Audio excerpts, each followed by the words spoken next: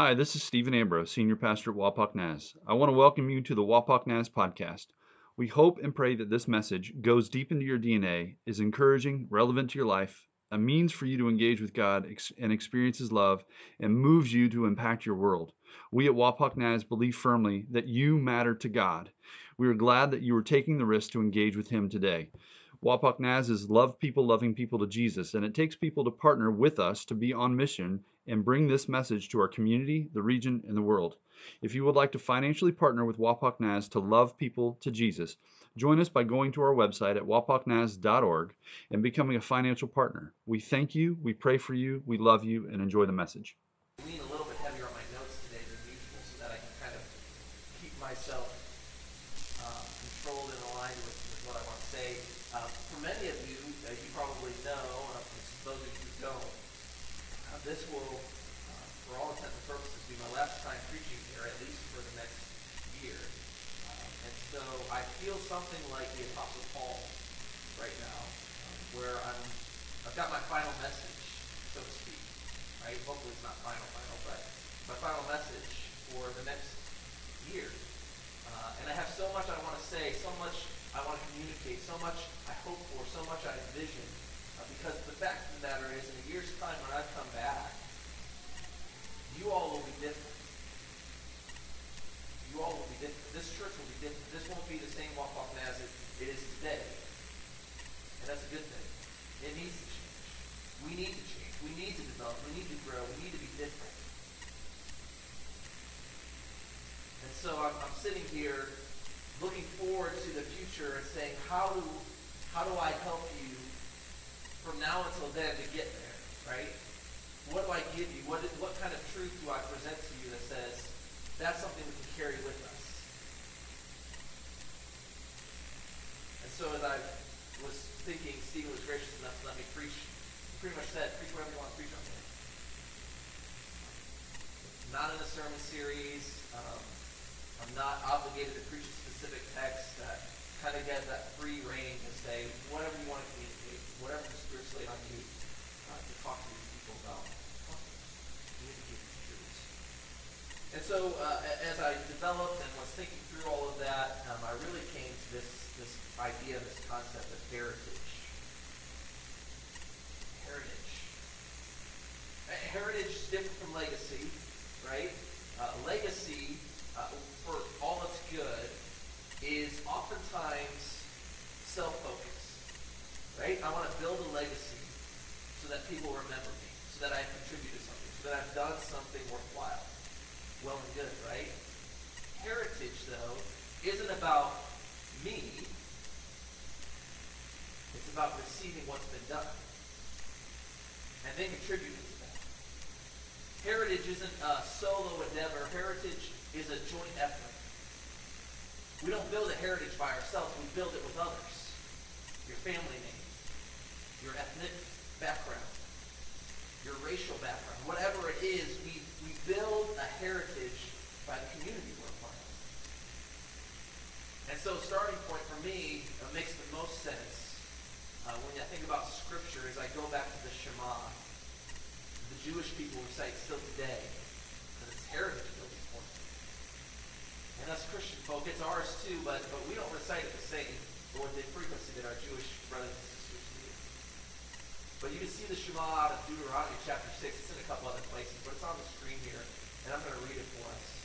This is what the Word of God says. Love the Lord your God with all your heart, with all your soul, and with all your strength. These commandments that I give you today are to be on your hearts. Impress them on your children. Talk about them when you sit at home and when you walk along the road, when you lie down and when you get up. Tie them as symbols on your hands and bind them on your foreheads. Write them on the doorframes of your houses and on your gates. See, a lot has happened over the last couple months. If you're not aware of it, I was called to active duty. I'm set to deploy this fall for a year to the Middle East.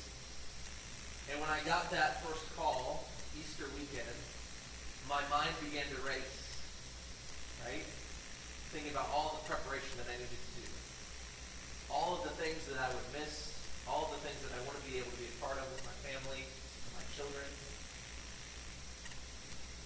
I began to think, okay, how do I make these moments this time worthwhile? And I spent so much time reflecting over the last couple months about the growth that has happened already over this time. I feel like I've been shaped and formed and grown in ways that I didn't expect or anticipate, partially because of this pressure. And other things that happened too, just this last Friday, we picked up my oldest from kids camp.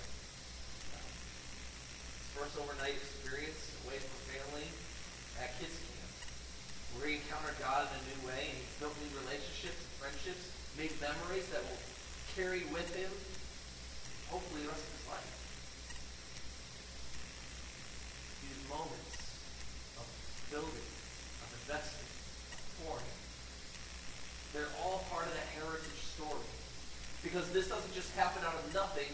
There had to be a groundwork that led to all of this, right? There had to be a foundation that led to all of this. There was a foundation that led to my son being able to go to kids camp, because people before have invested in our campground enough to say, we want to make sure that there's dormitories that those kids can stay at. We want to make sure that the facilities are nice enough and safe enough that parents feel secure sending their kids there. For me, there's a whole heritage story of why I'm even here today, why I joined the military, why I'm getting deported. All these things are all part of the story. And for so many of us, I think what happens is, with really good intentions, we see those moments and we think, man, that was an awesome moment. And then we move on.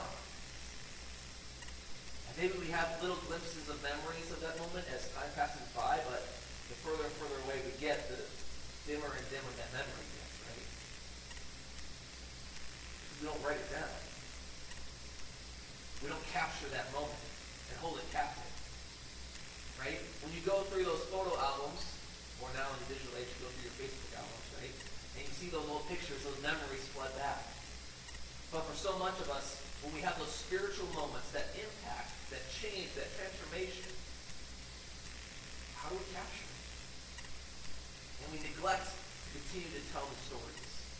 To tell the story of where God was faithful. To me, to my grandfather, or my great aunt, or my great uncle. Where did God show up in the midst of that hard time?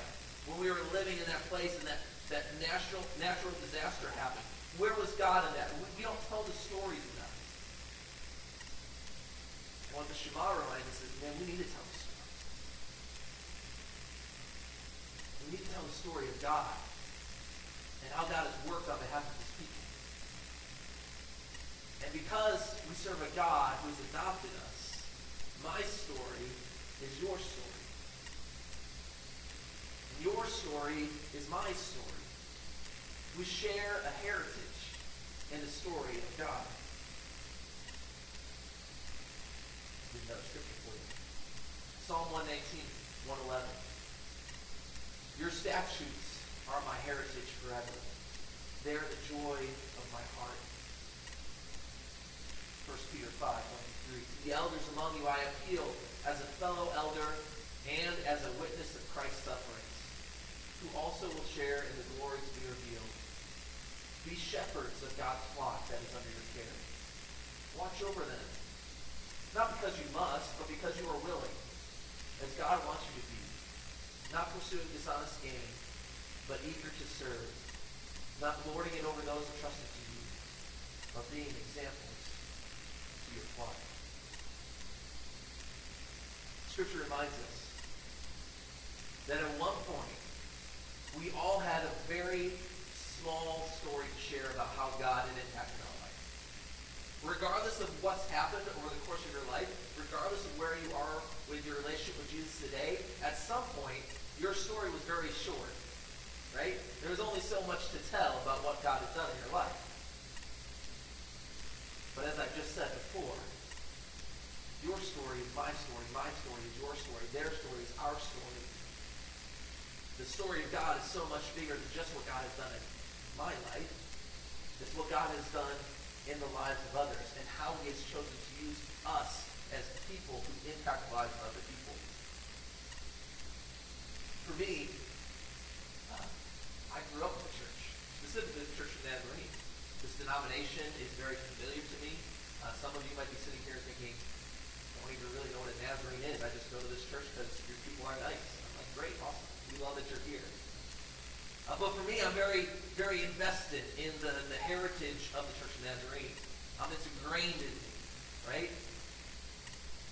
And I remember one of my earliest memories of church. In fact, the first church I remember ever going to was Alamogordo Church of the Nazarene in New Mexico, early 1990s. And I remember several things about this church. Some of them not the greatest, but some of them really, really pleasant. In my preschool class there, I received my first Bible. This one in my hand right here. A little pocket-sized New Testament, Psalms, Proverbs, Gideon Bible, right? Probably have one laying around at home. You've seen them lots of times. And I don't really know, I don't remember anyway, the story of why I was given this Bible. I don't really remember what happened. I remember sitting in the class, and we were in the basement of the church, and we had some tables set up in like two tables next to each other in a rectangle shape, and I was sitting on the far side, close to the door, probably so I could escape. And as we concluded that day, I don't remember why, but my Sunday school teacher dug it into her purse, pulled out this Bible, crossed out her name on the front page where it says presented to, and she got it in 1974. Crossed that out, wrote down my name, and gave me my Bible. Obviously, I've kept the Bible ever since, because here it is. This Bible's traveled with me for nearly 3 decades. As I've gone from New Mexico to Wisconsin, to Colorado, to Georgia, to Illinois, to Ohio. I don't remember a lot of what happened. But I know that in that moment, what it took was a Sunday school teacher willing to invest. And she didn't probably have the long vision to realize that I'd be standing here today, I'm assuming, after she's passed away, sharing about her and the impact she made because she gave me a Gideon pocket-sized New Testament Bible one day. And you could say that's legacy building for her, sure. But she wasn't in it for building her name. Because she had no reason to think that she would ever get her name repeated because of this. No, she was in it because she wanted to invest in the heritage of the kingdom of God. She had no idea, no clue that I would ever become a pastor.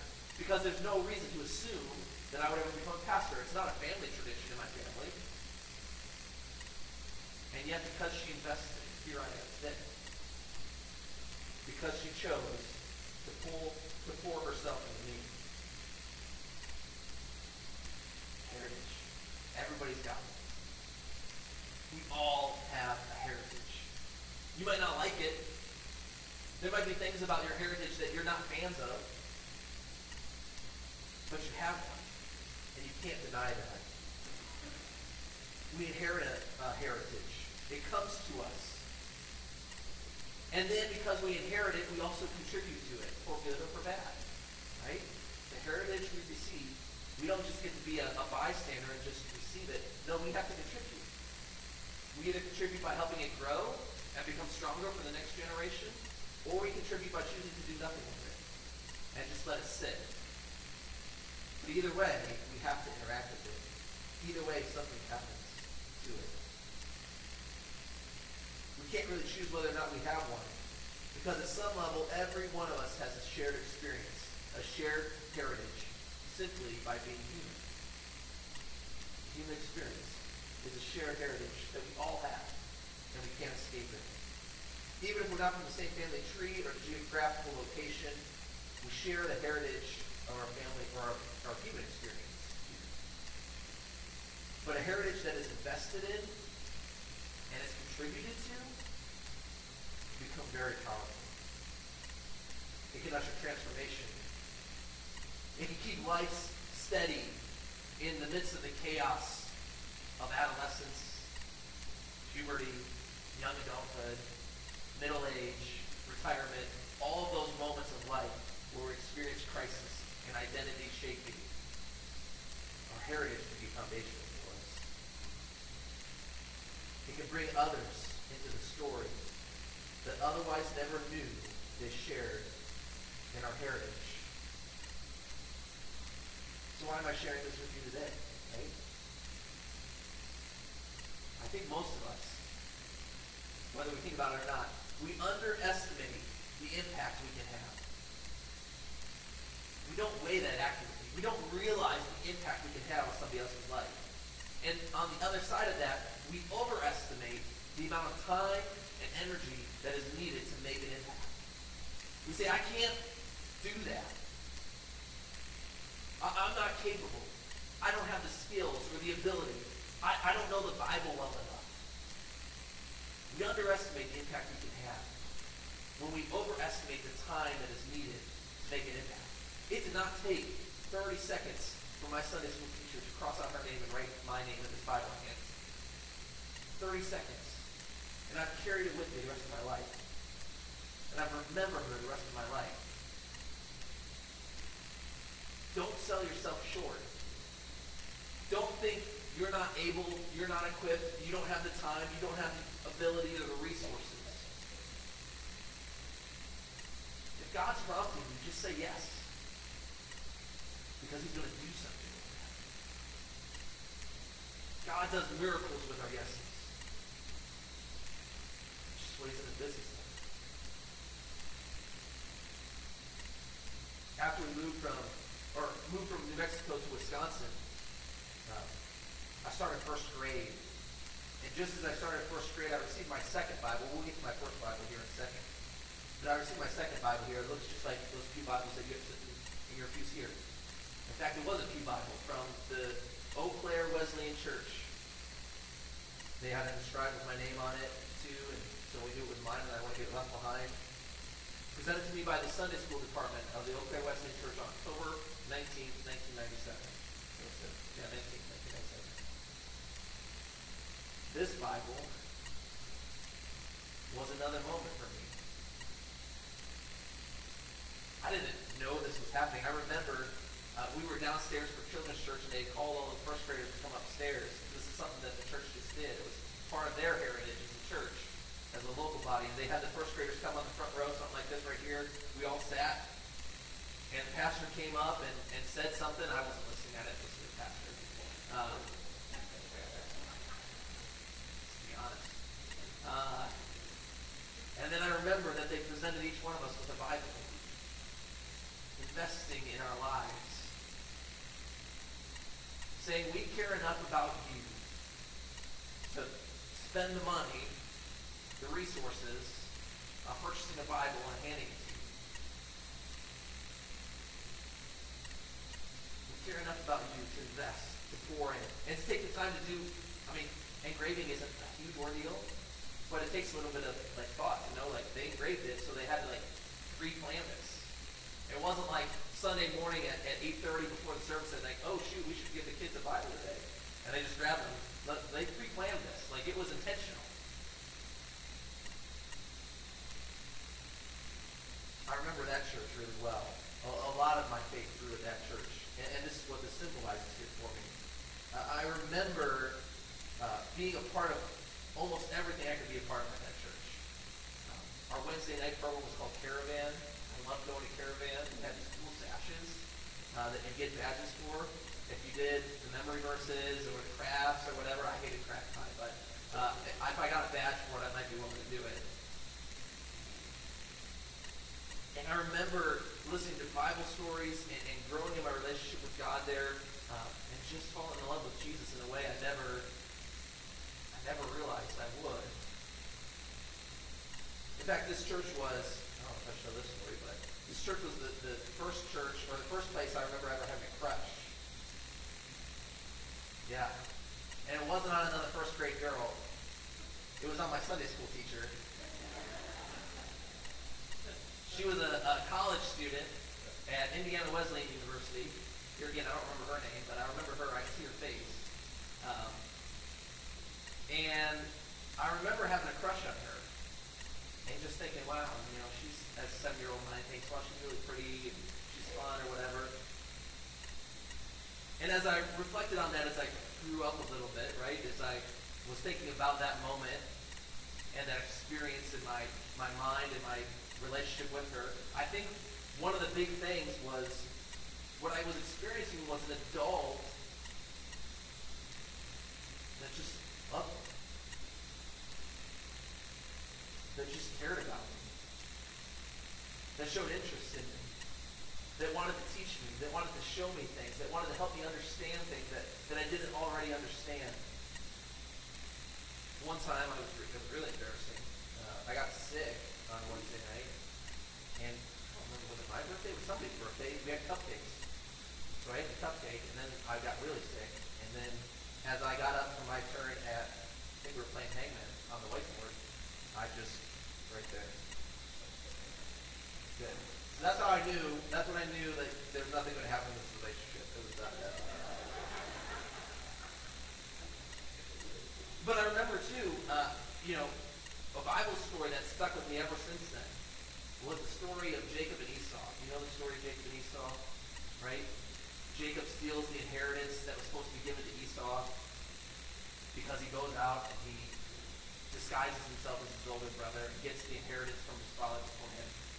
And I remember this story because here again, the Sunday school teacher had chosen, instead of just to tell me the story, to tell us the story, she said, all right, we're gonna act this story out today. And so each one of us in the classroom had a part to play. And I got to play Esau, which was pretty cool. As a 7-year-old, I got to play a tough, strong, masculine guy, covered in hair everywhere. And I remember that story, though. Here again, there was intentionality and the investment and the heritage and the understanding what this meant for my life. It all came together. Don't overestimate the ability that you have. Don't underestimate the ability you have to make an impact. Don't underestimate it. Don't underestimate the time that you can change somebody's life. Heritage is formed and it's shared by our weekly investment in the story. Heritage is formed and it's shared by our weekly investment in the story. Heritage doesn't get formed by haphazard, inconsistent, every once in a while getting together and sharing something. No, heritage is formed by that consistency over and over and over again. Consistency over and over and over again. Brings me to my first Bible. That one from the Wesleyan Church is my second full Bible. This is my first Bible. I got a few months before that Bible. I got this on my 7th birthday in March of 1997. My parents gave this one. And in a lot of the same ways, what they were communicating was a lot of the same things the church was communicating. That we care about your spiritual well-being. We care about what happens in your life, and us to invest in you and to give you something that will probably sit on your shelf and collect dust for a while. And if I can count the times that I've opened this Bible up and decided I was going to begin reading and read through the entire Bible, only to stop after Genesis chapter 10,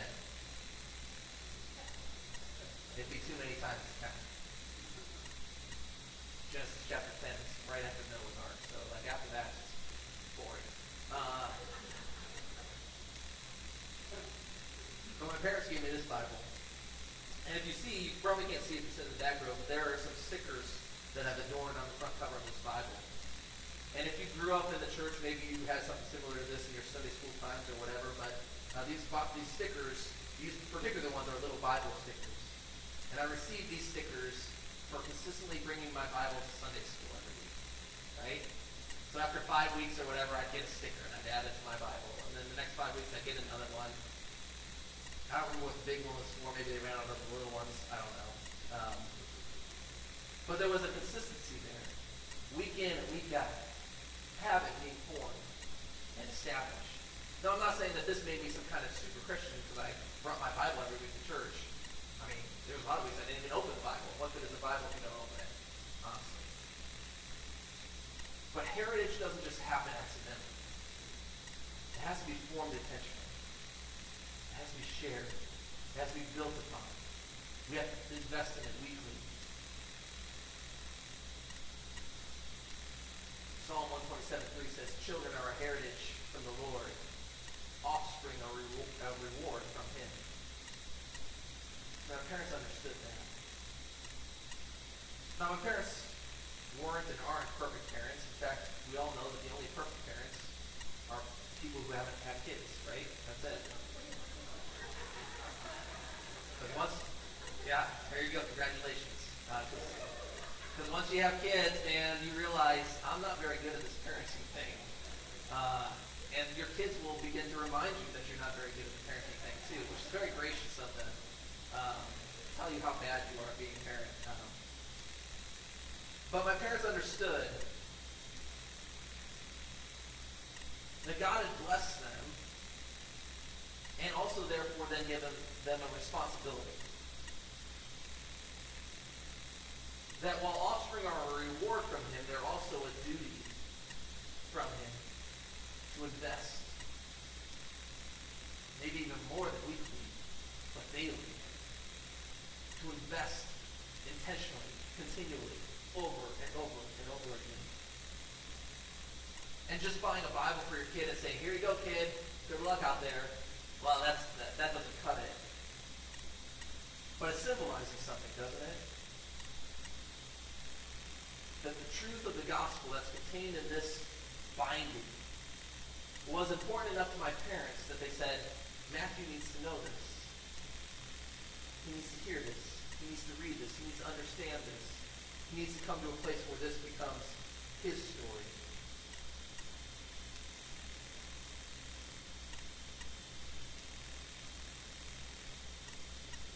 You know, I think about Bibles and what's the word? Digital age has come about, right? I don't carry a physical Bible with me nearly as much as I used to. In fact, probably the biggest reason why my Bible's here every Sunday is because I work here and my Bible's in my office. Because I carry my Bible with me on my phone all the time, right? So, I always have a Bible with me. But I think about these bindings and this putting together paper and organizing it and all these kind of things to give us these books. And for so much of the Christian history, Christian life, Christians couldn't have even dreamed of having this opportunity to hold the entirety of the Word of God in their hands and to be able to consume it, to be able to read any part of the story that they wanted to at any time, and not just wait till the next Sunday for the priest to give a message in Latin that I had to try to understand what he was saying. It wasn't until the King James translation and the invention of the printing press that we had the opportunity to even be able to hold and read Scripture.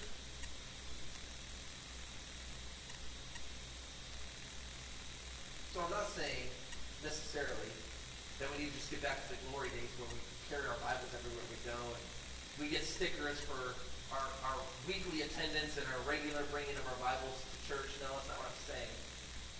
But I'm saying it communicates something when we say we're investing over the long haul. We can't just live in the glory days of yesterday. We can't just live in past victories. God is doing a new thing. God is a God of new and creative. He creates new moments of transformation. He doesn't just use the ones from the past. But at the same time, it's important that we remember the past. Because when we remember the past, especially when the present is hard, when we remember the past, we remember and we can see that God was faithful. That God showed up. That my heritage says that in this moment when I felt like there was nothing that could go right, because the world was falling apart, that I see that God was there and he was faithful. And so now I'm in the middle of this moment, this crisis, this difficult time, and I remember and I say, God was there then. Surely he's here now. present and consistent then surely he's present and consistent now, and even in this moment, he is doing something.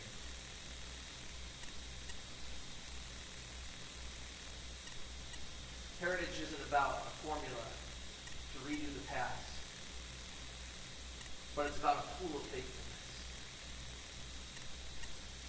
A pool of faithfulness that you can draw from, and it's abundant, and it overflows. Because as I look over here, I say, wow, look at all that God has done. Look at all these things where God has been faithful and he's proven himself. And I remember them because I've written them on the doorposts of my home, and I've bound them on my hearts and on my hands. I've retold the story when I've sat, and when I've walked, and when I've lied down. We remember the stories and the faithfulness of God over and over and over again. Parents, we have a responsibility to invest in the spiritual heritage of our kids. It doesn't mean that they'll automatically grow up to be some Billy Graham, some super Christian. It doesn't even necessarily mean that they'll grow up even appreciating the church. It doesn't. But what it does mean is that we've given them that pool of faithfulness. That when they're ready, when they need it, they can draw on it. It's no mystery that one of the most absent age demographics from churches across the world are the early 20s. Early 20-year-olds, college, young adults, vast majority are absent from our churches. It's not just the Church of Nazarene, it's not just this church, it's global. And a lot of people scratch their heads and say, well, why is that? Especially for all those moments, right? I mean, we did BBA Slime Sunday here last week, right? All these moments where we've had these places of investment in our kids. We've poured into them.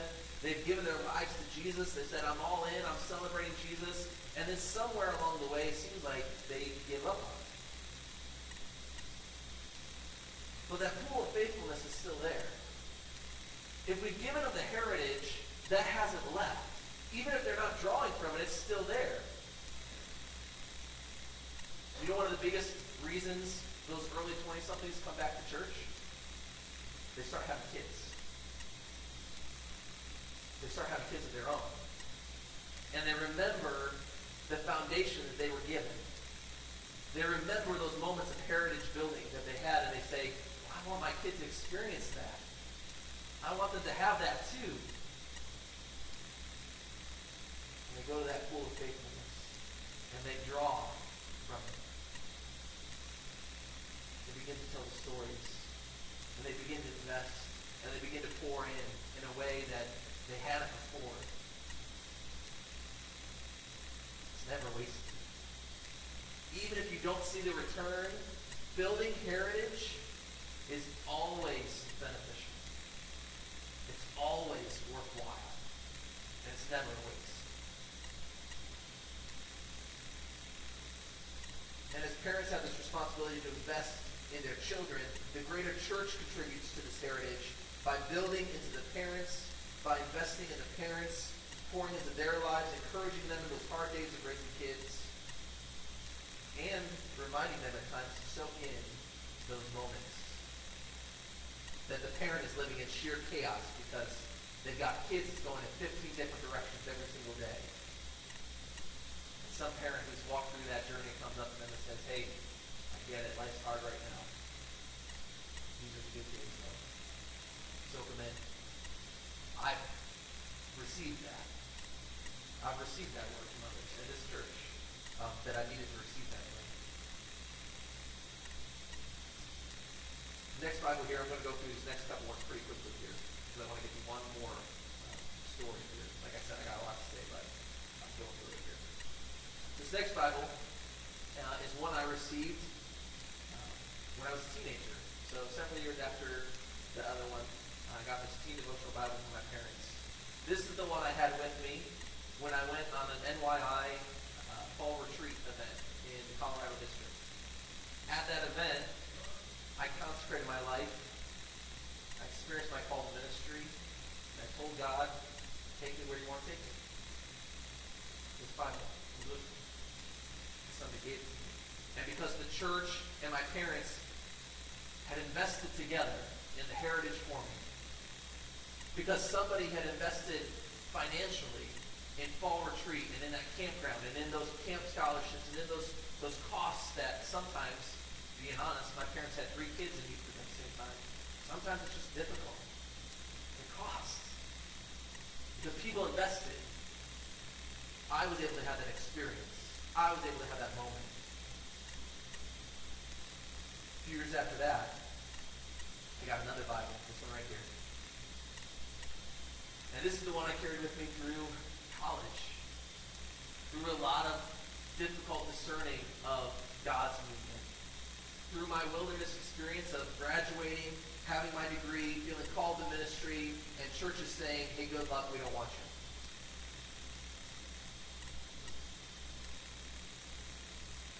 This is the Bible that I carried with me. That walked with me through those journeys. Last month, when I visited my family in Wisconsin, I received this last Bible here. And you'll see it's kind of I really didn't plan it this way. This is just the Lord, how the Lord does his thing. But it's kind of poetic. Because I started with the pocket-sized New Testament, and then with the pocket-sized New Testament. This Bible was given to me by my father. It was given to him by his father, Bob Kirkpatrick, in 2013. Now, my grandfather had been given this Bible several years before that, many years before that, in 1945 for Christmas.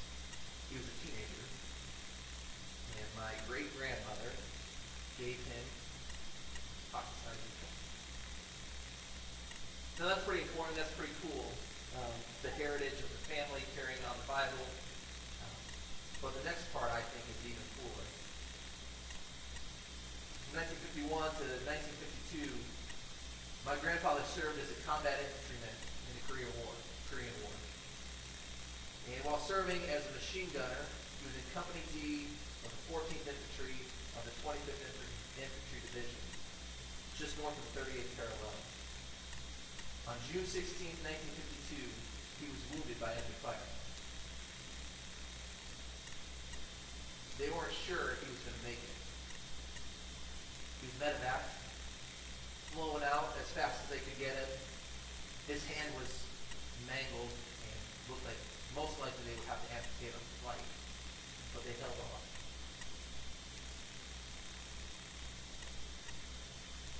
Eventually, he was discharged as a result of his wounds.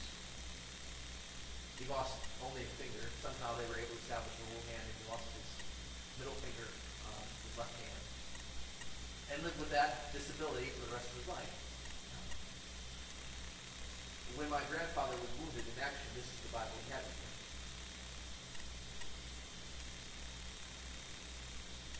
This is the Bible that sat by his bedside as he recovered. This is the Bible that he poured himself into. He read over and over again. He kept notes from my grandmother, paper clippings, news stories, the inscription from his mother.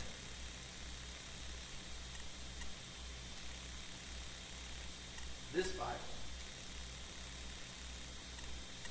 is not very different than these other Bibles as far as content. Same words, same truth, same gospel. But the heritage it offers is something entirely different. My grandfather passed it on to my dad, who of course served in the Air Force as well. And while my dad never faced such life-threatening situations with this Bible, my dad tried to live a Christian life in service in the U.S. military, raising 5 kids, teenagers, a couple of young adults at the time we got this Bible. And try to follow and be a man of integrity, honesty, dedication in the the midst of an ever-changing world that seems to not always value those things as much as it used to. I don't believe that's because my grandfather had this Bible on him that he didn't die that night. I'm not that superstitious. I don't believe that it's because my grandfather loved God that God chose to spare him that night. I don't think that's how God works. But what I do believe is that this symbolizes something. That in the deepest, darkest, worst, most horrible, awful situations, God is with us. God is present. He's not far off. He's not sitting in the chapel back at base. He's not waiting for you back at the church to come back on Sunday morning. In that dark, horrible, awful place, when you feel like the walls are closing in, and this might be your last breath, God is with you. He's with you.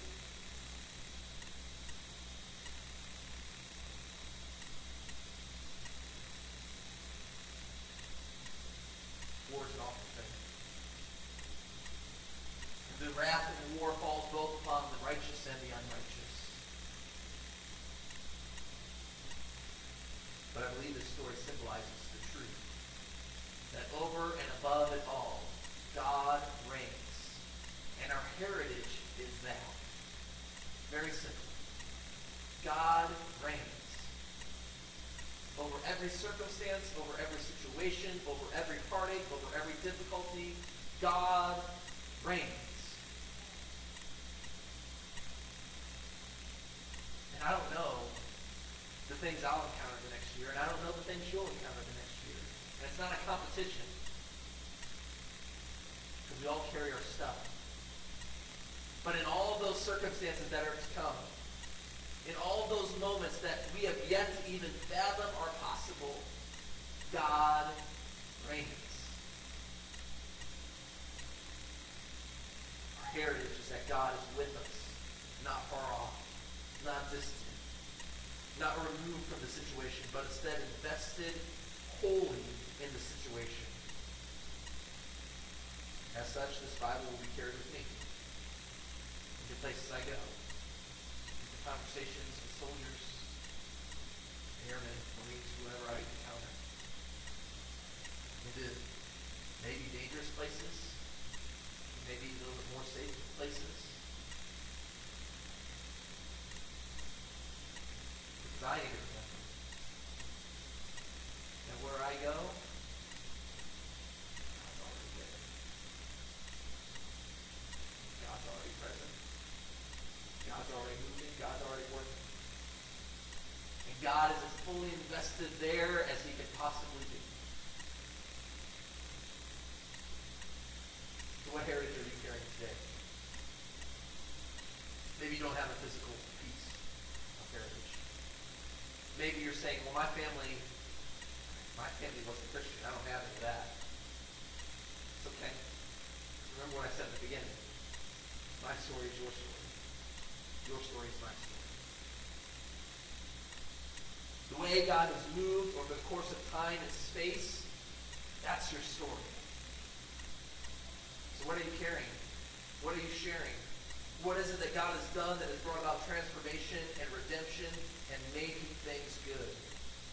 A moment where God showed up in a story of victory or triumph over difficult things. And then who are you sharing it with? Who have you chosen to invest in? Friends? Family? Have you chosen to invest in the lives of kids in the church like my Sunday school teachers did with me? Have you chosen to invest in your neighbors and your family like my grandmother did with my great-grandmother did with my grandfather?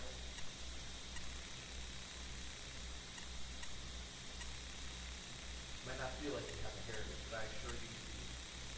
It's a deep pool filled with the goodness of God.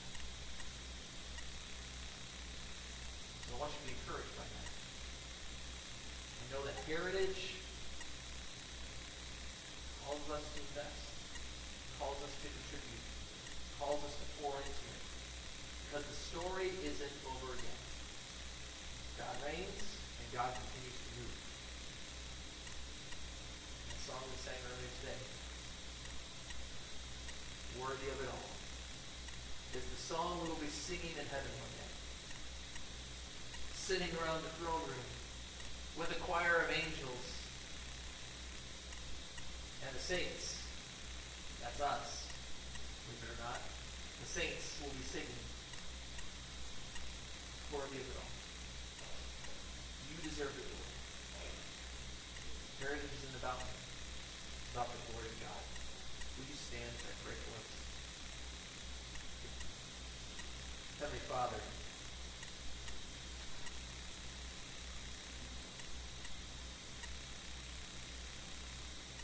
you are so good.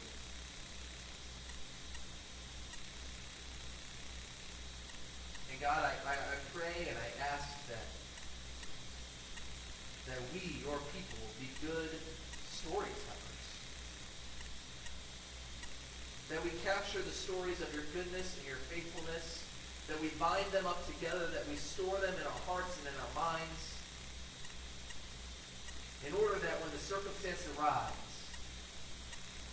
when things get really dark, we can pull that story out that speaks the truth of God into the chaos of that situation. God, I pray that we not be so consumed with this idea that I've got to do something that builds a legacy for myself, that I don't want to be forgotten, and I want to contribute something meaningful, that we forget that, God, you're the one who's worthy of it all. God, may we not stand in the way of the revelation of Jesus Christ. May we not stand in the way of the stories of your redemption and your restoration. May you be the first thing that comes to our hearts and our minds to speak into the darkness and the difficulties. Because we've been surrounded by our heritage that's formed us, that's shaped us, and that's continuing to invest in us. God, help us to be your people, precisely the way you need your people to be, so that we might give you glory and honor and praise that only you are due. For it's in your holy name we pray. Amen. Would you just remain standing as we sing I Speak Jesus. Come on.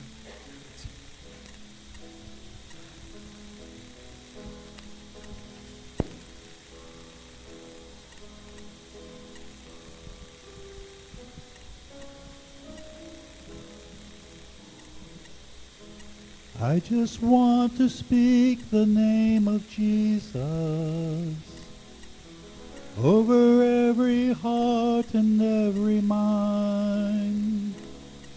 'Cause I know there is peace within your presence. I speak Jesus.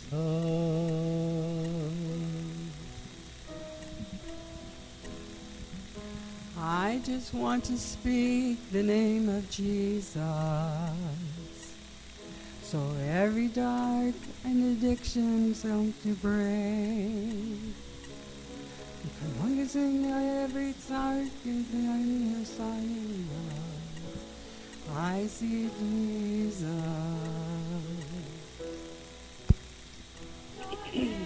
Power, your name is healing, your name is life. Break every stronghold, shine in the shadows, burn like fire.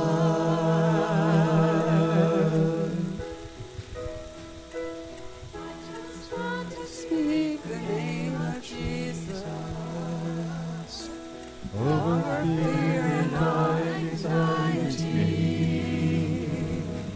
to every soul that comes to fight depression, I speak Jesus. Your name is power. Your name is healing. Your name is life.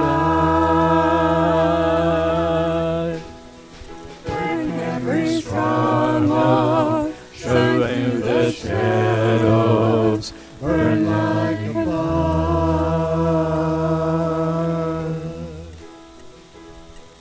Shout Jesus from the mountains, Jesus in the streets, Jesus in the darkness over every enemy.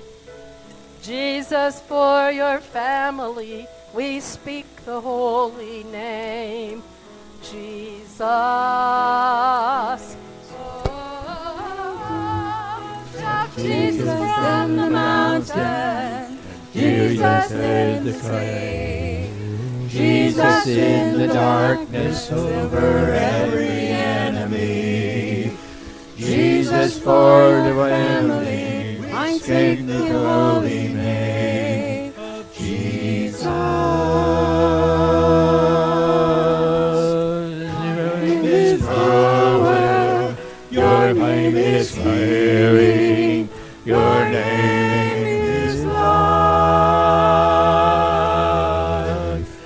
Break every stronghold, shine through the shadows, you're like light.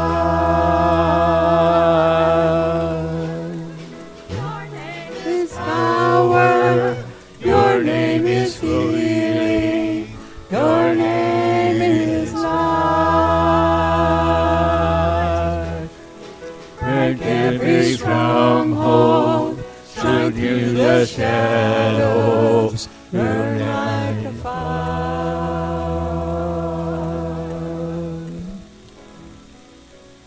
I just want to speak the name of Jesus over every heart and every mind. 'Cause I know there is peace within your presence.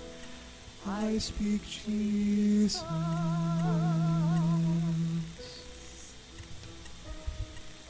like to invite Chris and Matthew, Dino, Ollie, Little Man, and Quinn on up. So, Matthew, many of you already know this is pretty much going to be your last Sunday with us until the next time, until 2023. And the most important thing that we can do to express our love to somebody is lift them up in prayer. And before that, your brothers and sisters in Christ and people who love you have pulled together some cards for you and your family that you can open up together and know that there's a lot of people here praying for you. A lot of people here praying for you. And so I'll set this here so you guys can take this with you. And if you have any more cards, you can leave it there. You had said some scripture. You made a reference of scripture in your sermon. Blessed is the man or woman who does not walk in the counsel of the wicked, or stand in the way of sinners, or sit in the seat of mockers. But his delight is in the law of the Lord, and on his law he meditates day and night. He is like a tree planted by streams of water, which yields its fruit in season, whose leaf does not wither. Whatever he does prospers. You've said it already that God's already gone before you. And this text talks about a tree in the desert. Not in luscious green areas, but in the desert, planted by a wadi. That its waters only come every now and then, but that tree prospers.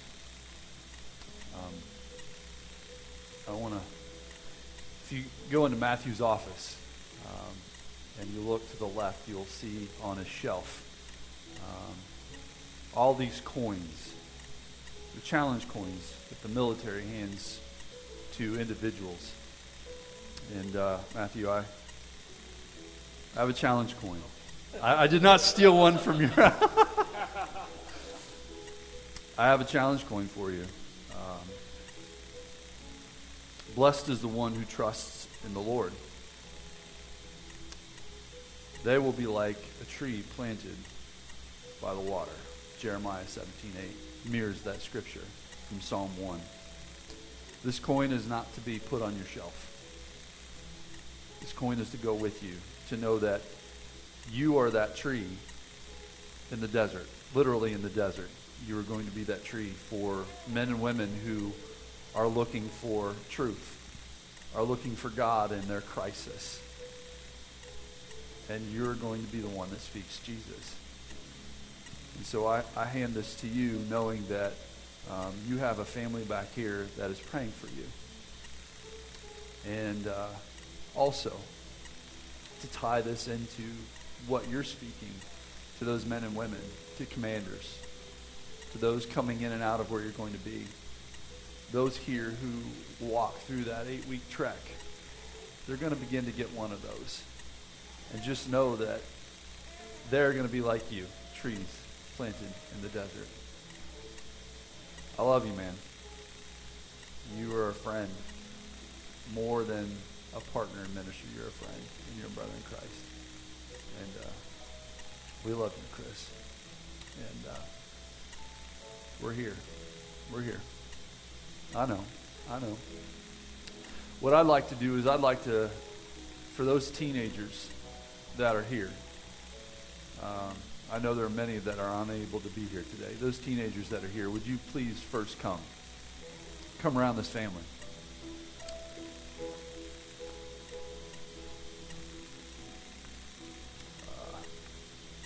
You're going to be surrounded probably by about 15 to 20 on Wednesday.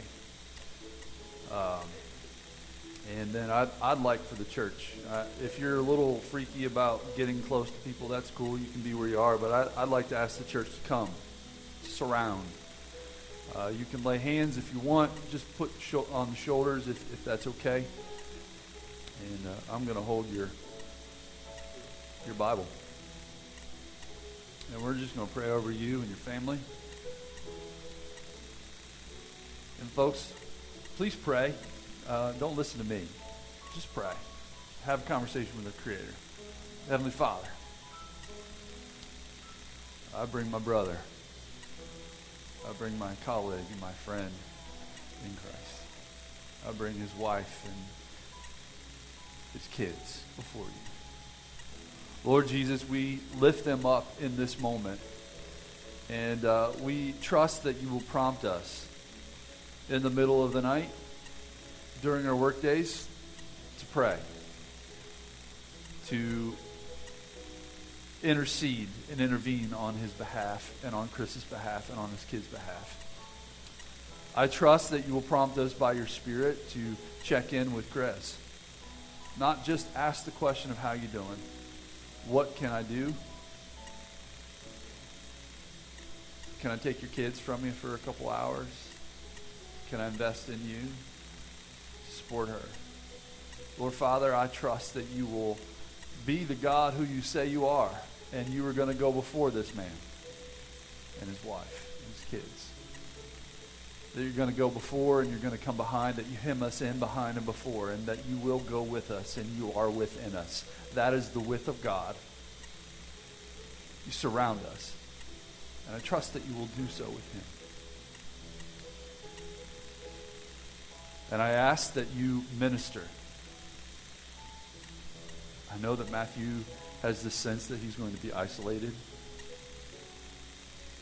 But I ask that you provide a brother, a sister in Christ, men and women that love you and trust you, not just profess with their lips, but believe in their hearts, that can support him while he is doing the ministry in which he is called to do. Lord, I ask that you provide divine warriors, what we call angels, to minister, to protect, to divinely surround both he and his family in this time. May he know that his brothers and sisters in Christ are loving him and supporting him. Jesus, I thank you. I thank you for my friend.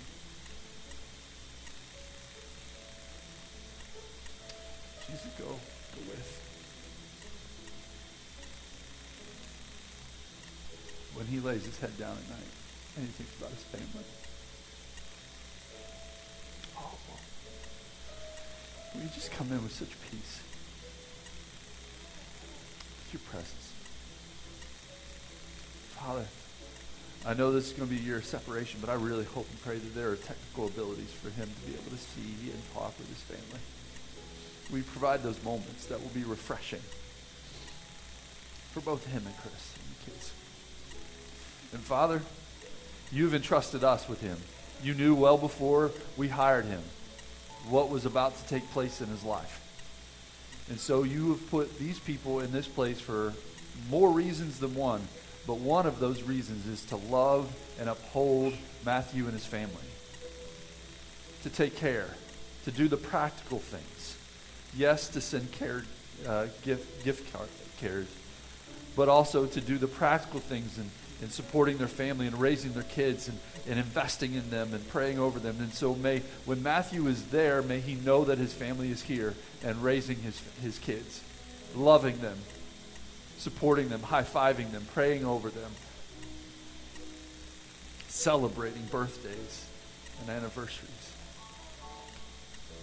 Father, I give my heart here.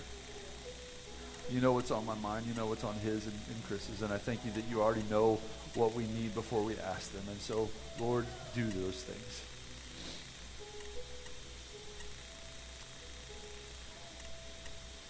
I love you, Jesus, and I thank you. May your presence be with him, empower him, and equip him, and anoint him. It's in your name, Jesus, that we ask these things. Amen. We love you guys.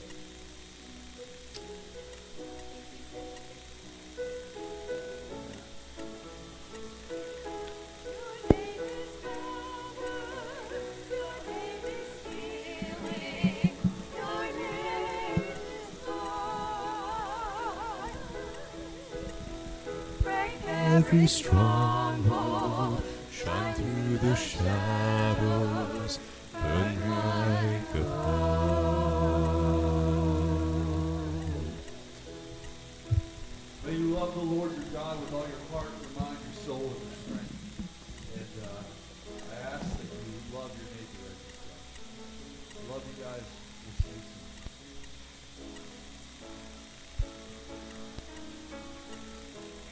Thank you for listening to the Wapak Nas podcast. We hope you are moved deeply to step into God and the hope and future he has for you, and that you are moved to be salt, light, and yeast in your community and to love people to Jesus.